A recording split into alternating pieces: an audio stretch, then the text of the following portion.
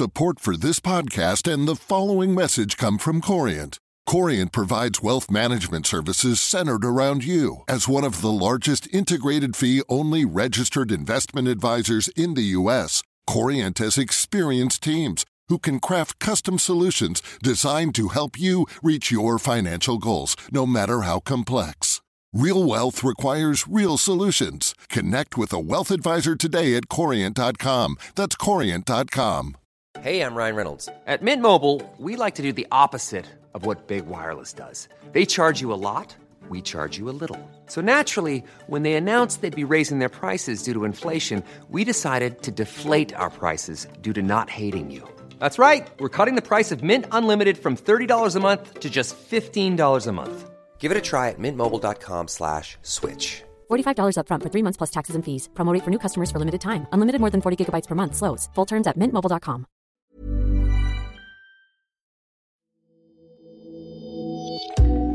Is your pay packet suffering from shrinkflation? The cost of living is rising fast, which means the purchasing power of our money is going down. The only real way to address this? Getting a pay rise. But of course, this can be harder than it sounds. Before Christmas, Money Clinic heard from 3 workers in their 20s and 30s who were looking to climb the career ladder and boost their pay. Careers experts Jonathan Black and my FT colleague Isabel Berwick triage some of the issues, and we're delighted to report that some of the subsequent negotiations have been successful. For this week's episode, Money Clinic has teamed up with the FT's Working It podcast to explore the best ways of negotiating for a raise, what to do if your employer says no, and exploring other ways companies could show they really value you. Plus, we'll be hearing how one of our guests managed to bag a 36% pay uplift after following the expert's advice.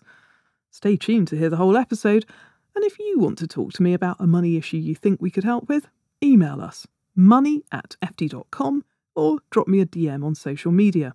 I'm at Claire B on Instagram, Twitter and TikTok. I sat down with my manager for the first time in my career and essentially said, I think I'm due a pay rise. What can we do? How can we make this work? And I think I was very fortunate in that 3 months later, I got a pay rise of 36%, which was super exciting.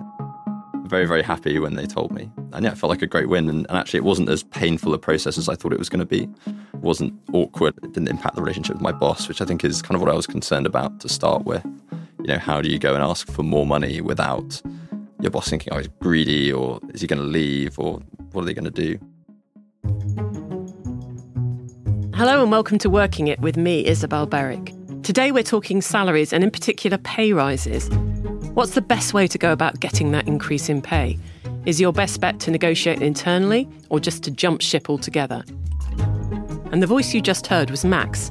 He's a project manager in the renewable energy sector. You might recognise him as one of the listeners from the Pay Rise episode of the FT's Money Clinic podcast, which went out in November last year. On that programme, Max spoke about his desire to get a pay increase after discovering he could get a higher salary with rival employers. And along with Money Clinic host Claire Barrett and the FT's career expert Jonathan Black, we offered some advice on the best ways to start that conversation with his employer. Well, it worked. Max's negotiations were incredibly successful, landing him that whopping 36% increase in his salary. Max is a stellar example and clearly an expert negotiator, but for many of us, pay is still such an awkward topic in the workplace. So how exactly do we go about framing our demands in the most tactful way? Well, these are the tips that Max had to share with us from his experience. It all started really with speaking to a few different recruiters on LinkedIn. And I think, one of the big issues with talking to these people is often you don't have any context, you don't really know them, and people send you emails and say, oh, do you want this job? You get a massive pay rise, all of these sorts of things. And it's quite difficult to filter kind of the wheat from the chaff and try and gauge what is a realistic expectation versus what someone is telling you to tease you in, and then in reality it ends up being less. The strategy I took was to speak to a number of different people and get what I thought was a sensible benchmark for what I actually thought was my job versus what they thought my job was. And then I spoke to my boss on 2 main points. The first one was the benchmark that we use as a company to figure out what should this role be paid. A lot of companies, once you get to a certain scale, have a good idea of what a given job will be worth in the market, because A, they're hiring, and B, they're paying for this information from other people. And my first point was, I think the benchmark that you're using for this is off, because I can see that I can get paid a lot more elsewhere for doing exactly the same job. And then the second angle I took was, I've worked here for 3 years, I've had really good performance results, and you're telling me that I'm doing a really great job. So then, although the benchmark is low, I also think that whatever the new benchmark should be, I should be at the higher end of it, because if I'm one of the top performing, or like a well-performing person in my role, then it makes sense that I should be paid at the higher end of what people in my role are paid. I tried to make the conversation quite structured and focus it around those 2 points. And apparently it seems like I gave my boss the sort of ability to justify why that should be the case to people more senior in the business and the people that sort of sign these things off. Because I feel ultimately my boss was quite keen to give me a pay rise because turnover impacts her team directly. But it's often something that has to get signed off higher up the chain. It's how do you then justify that to people more senior, and how do you get it approved all the way up to the top, etc., that I think can be quite challenging. Yeah, that's a really good point, because people forget you're not actually just talking to your boss, you're talking to the people above them. That takes some of the emotion out of it, actually, doesn't it? Yeah, I think so. Ultimately, in my situation, it wasn't my boss's money. It wasn't her that was paying me directly. So it's about how do you build a convincing argument that it makes sense for the business to give me a pay rise so that I can stay and so that I can be properly remunerated, to reduce staff turnover, and to mean that they don't have to hire someone to come in and learn the ropes and replace you and start from scratch. So how did you get such a whopping increase? Did you actually go in with something written secretly on a piece of paper, or did they just come out and offer it to you? I went in with a couple of, as I said, benchmarks almost that I'd got from recruiters that I trusted more and that I'd got a reasonable feel for. And, naturally in these sorts of things, I inflated them a little bit, and in the end got the inflated number that I'd put forward, I think, because in an industry like this, whilst that's the going rate now, who knows what it's going to be in a year's time. So I think I was fortunate in that ended up being at the top of that end. I think there's always a risk when you're at a company for a while and you're just getting maybe a promotion every now and then, but then your sort of regular percentage increase, that you don't keep step with the market. And I think for anyone who's been at the same company for a while and is told that there's a rigid pay rise structure, we've got a budget, we can only give you 2%, and if you perform well, you can get an extra 1% or whatever. That's not really how the world works. And companies that can't see that they're going to lose good talent if they don't keep up with what other companies are doing, I think are making a big mistake. So for anyone that's out there who's been told that the pay rise structure is very rigid and it can't be flexed, at the end of the day, you can leave, and these companies know you can leave, which means that pay rise structure isn't as strict as they say it is. So that was definitely a learning that I took away, because it's very easy for someone to use that as an excuse not to pay you what you deserve.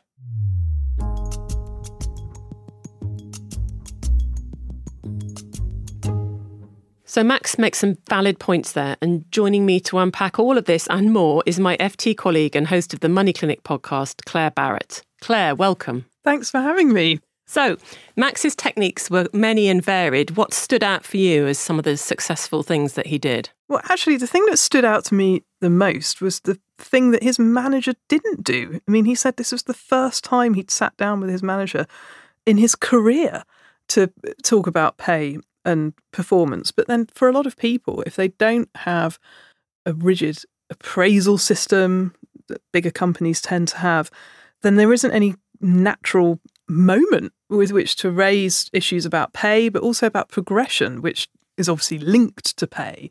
So that surprised me a bit. But in terms of how he did on his negotiations, I mean, undoubtedly questioning the benchmarks that they were using, showing that he had done his own research, being aware of the high opinion that his boss and his boss's boss undoubtedly viewed him in, and being confident enough to say, well, if that's what you really think of me, then I should be at the higher end of those salary expectations. He was really helping her to build a business case for keeping Max within the business as a person that they should invest in as a manager of the future. And certainly they're all really good points. But the reason he got that 36% rise, I would say, is probably not really related all that much to any of those. As good as he is, it's related to the industry that he's in, renewable energy, and the fact that there is a recruitment crisis, and they will be well aware that rivals will be trying to pick off other members of the team. He was not the first one to be picked off, so they had seen it happen before with other people. And so much of this does come down to the industry that you're working in and how good a pandemic it may or may not have had, and how it's faring now in these times of record inflation and global energy wars. Yeah, I think at the time we said Max would probably be pushing at an open door when he went in for that negotiation, and clearly that was true. But one of the things that he touched on there and that he was very worried about during the first podcast was the awkwardness of it, and also falling out with his manager. And discussing pay is still so awkward. But have you seen any shift in this? In a post-pandemic world, are readers and listeners starting to talk more openly about money, do you think? There's a lot of salary sharing on spreadsheets, for example. It's awkward to talk about pay, but people are desperate for a pay rise at the moment. The cost of living is shooting up so fast. Even if you think that you're not one of the top performers, nevertheless, rising inflation is still going to mean that the purchasing power of your money has gone down and the cost of everything is going up. So just to stand still at the moment, you're going to need a rise of 7, 8, 9, maybe 10% later in the year, just to be in the same position that you were a year ago with what your salary could buy you then. Now, if you're somebody who considers themselves to be one of the top performers in a company and you want a pay rise, then like 10% is kind of like the minimum now, because that's just to keep pace with what's happening in the wider world, so you will want more. Well, yes, but I do think we're at this sort of interesting moment, and I wanted to pause for a minute and think about the poor managers who are probably being besieged with pay rise demands from people, because even, as you say, even if you're not a stellar employee, you're going to be looking for 10% to cover your cost of living rise this year. I mean, I was sort of thinking about some of the ways in which managers can deal with this onslaught. What if you haven't got the money to give? What kind of tips and tricks can we think of for the poor managers? As somebody who has asked many times for pay rises and has been knocked back probably on about the same amount of occasions as I've had a yes, it's how you're left to feel about it afterwards. A real cop-out is we just don't have any budget. So it's like, yeah, you're good, but we just don't have any budget. That may well be the case, but if the manager is not making you feel like actually you are somebody that they really want to retain on their team, that they can offer some other way of making you happy, whether that's letting you work from home more often, do a training course, be involved in different projects, see your role restructured. Being a manager is tough, especially at the moment, keeping people happy, because I've fought for people to get pay rises on teams I've managed here and elsewhere. And it is very much the responsibility of the line manager, as Max was saying, to take it up the line and say, well, this person is really brilliant and there is a very strong risk that they could leave, and the cost of the business, if that happened, would be devastating because of X, Y and Z. You're really relying on your line manager having your back. And lots of people who are going in and asking for pay rises, if you're not somebody who's well thought of in the private sector, of course, then there's no guarantee that your manager will fight for you. They can't fight for absolutely everybody. No, we're all subject to our biases, actually. And I think it's good to be aware of that. But I was talking to one very experienced manager who emphasised to me the importance of talk and finding out what the person's motivation is. I mean, of course, talk takes time, and that's what managers have very little of. But if we can distinguish between their intrinsic motivation, their enjoyment in the job, perhaps they've suddenly got too much on and they're struggling, and extrinsic motivations, which is the pure money aspect. So some people will actually not really want a pay rise. What they want is to be recognised or to feel valued or to enjoy what they're doing more. So I thought that was a really valuable piece of insight, that it isn't just about the money sometimes. No, it's not just about the money. And if you are feeling valued by your employer, that's great. But I found in the past that not feeling valued and not being valued often occurred at the same time. One of the occasions that I was knocked back for a pay rise, not at the FT, I hasten to say, I said, well, can I have a change of job title? And the reason for that was because I thought I would stand a much better job of getting a job at another rival media organisation if I had a title that made me sound more senior. And it wasn't going to cost my boss anything. So he said yes. And lo and behold, I got onto the Investors Chronicle about 2 months after that. So that was great. But there could be other things, like saying, I can see where the industry is going and I lack the skills, whether it's digital skills, social media savvy, that I can see would be transformative for me and be of value to the company. So will you invest in me as a member of staff, and you will retain me and that new knowledge that I have brought, and I can be a better asset to your company in the future.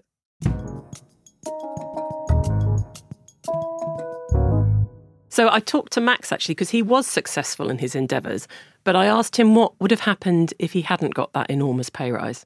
To be honest, if I hadn't have got a pay rise at all, I think I would have been extremely disappointed. And that's the point where I probably would have picked up the phone and started looking more actively for other opportunities.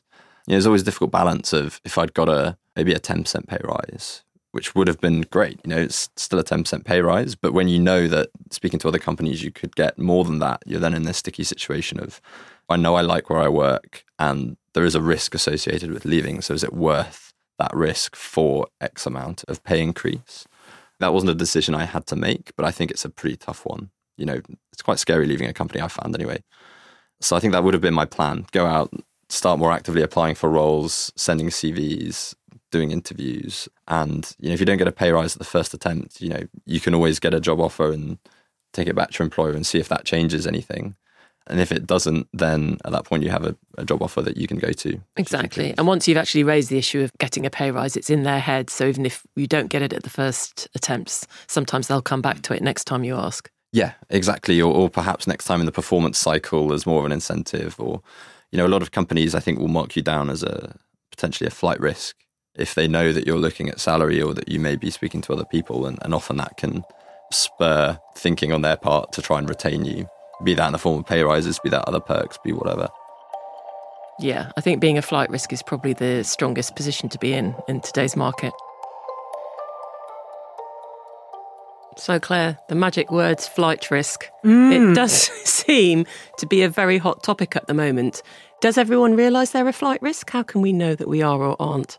Well, I think if your bosses are talking to you about how you're feeling and are you happy with your job, is there anything more we could be doing for you? It's a pretty good indication. I mean, hard financial indications could be things like long-term incentive plans. Now, again, they don't necessarily exist in every industry and they aren't widely used in the public sector, but this is a little golden handcuff, if you like. If you stay with the company, then you'll be rewarded, whether that's through a pre-agreed pay rise, whether it's share options, depending on where you work. It could be different things. And that is quite common in areas of finance, tech companies, when particularly really senior talent is hard to attract, hard to retain.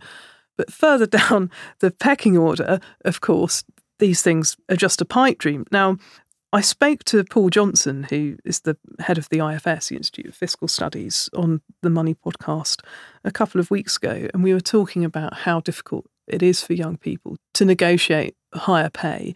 Two things that he said really stayed with me. Number one is that if you do get offered a job and you tell your boss about it, you've got to be prepared to go, ultimately.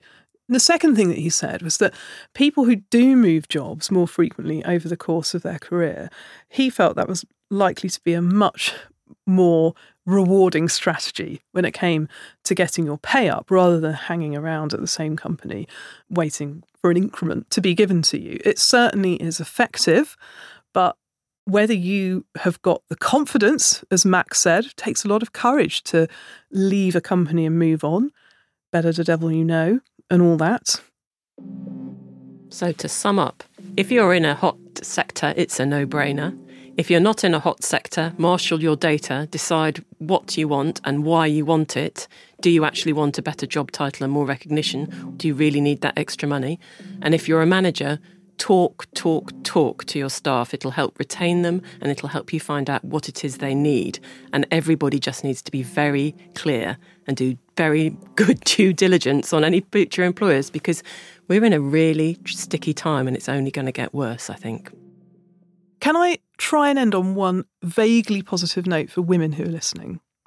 Now, I have a real bee in my bonnet about women who work 4 days a week because they end up doing 5 days work for 4 days pay. And I would say to anybody who is part-time and is listening and thinking, yes, Claire, that is me, I want you to make a case for going back up to 5 days, because that way you'll get a 20% rise. Hello. And with flexible working and everything that we've learned during the pandemic about logging on at different times, having days to work from home, I think that with the employment and the recruitment market like it is at the moment, this is a really great time for women to negotiate the package that they need. So go for it and see if you can get a 20% rise, because I feel sure that you're already doing enough hours to fully justify it. Preach, Claire. Preach! Loads of tips and takeaways there, and we can summarise them in the show notes to help you. But from what Max said, I would take away that he went in knowing what his benchmark was and what he was worth. So you can do that too. And also, if you're a manager, talk to your team and think about what it is that's motivating them. Are they motivated by intrinsic or extrinsic factors? Is it really about the money, or is it about their purpose or their joy in the job? Has something happened that has made them disappointed or feel undervalued? It's up to you as a manager to get to the bottom of that before you even think about the pay. And what Claire said was so arresting about women who work 4 days a week. You can get yourself a 20% pay rise by moving up to 5 days, because with flexible working, that's something everyone can do. I wish I had known that 10 years ago, because I worked 4 days for so many years. Well, with thanks to Max and to Claire Barrett for this episode. And please do get in touch with us. We want to hear from you. And we're at workingit@ft.com, or with me at Isabel Berwick on Twitter. If you're enjoying the podcast, we'd really appreciate it if you left us a rating and a review on Apple Podcasts. And if you're an FT subscriber, please sign up for our new Working It newsletter with the best of FT reporting on the future of work, plus some exclusive content you won't get anywhere else. Sign up at ft.com/newsletters. Working It is produced by Novel for the Financial Times, with thanks to the producers Anna Sinfield and Harry Cook, executive producer Joe Wheeler, and brilliant mix from Chris O'Shaughnessy. From the FT, we have editorial direction from Renee Kaplan and Manuela Saragossa, and production support from Persis Love. Thanks for listening.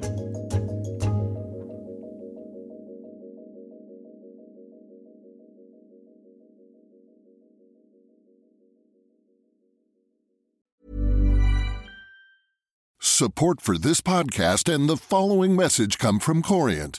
Corient provides wealth management services centered around you. As one of the largest integrated fee-only registered investment advisors in the U.S., Corient has experienced teams who can craft custom solutions designed to help you reach your financial goals, no matter how complex. Real wealth requires real solutions. Connect with a wealth advisor today at Corient.com. That's Corient.com.